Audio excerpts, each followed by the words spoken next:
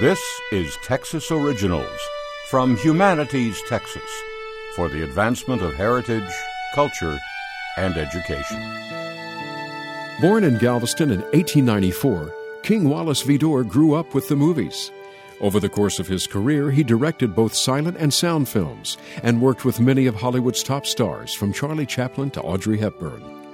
Vidor began his career in film as a teenager, working as a projectionist in a Galveston theater. His first hit came in 1925 with The Big Parade, the highest-grossing silent film of all time.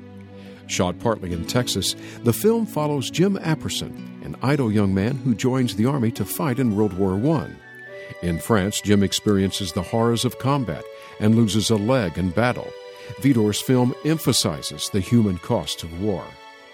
Later masterpieces in Vidor's career include The Crowd, Stella Dallas, Duel in the Sun, War and Peace, and an adaptation of Ayn Rand's controversial novel The Fountainhead, starring Gary Cooper and Patricia Neal. Often drawn to social themes, Vidor hoped his films would help humanity to free itself from the shackles of fear and suffering that have so long bound it with iron chains. A sculpture of the Tin Man from The Wizard of Oz stands in the front yard of Vidor's childhood home in Galveston.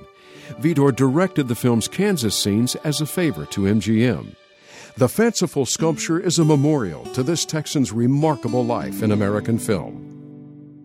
For more information about King Wallace Vidor, visit TexasOriginals.org. Texas Originals is produced by KUHF Houston Public Radio and Humanities Texas, with funding from the National Endowment for the Humanities.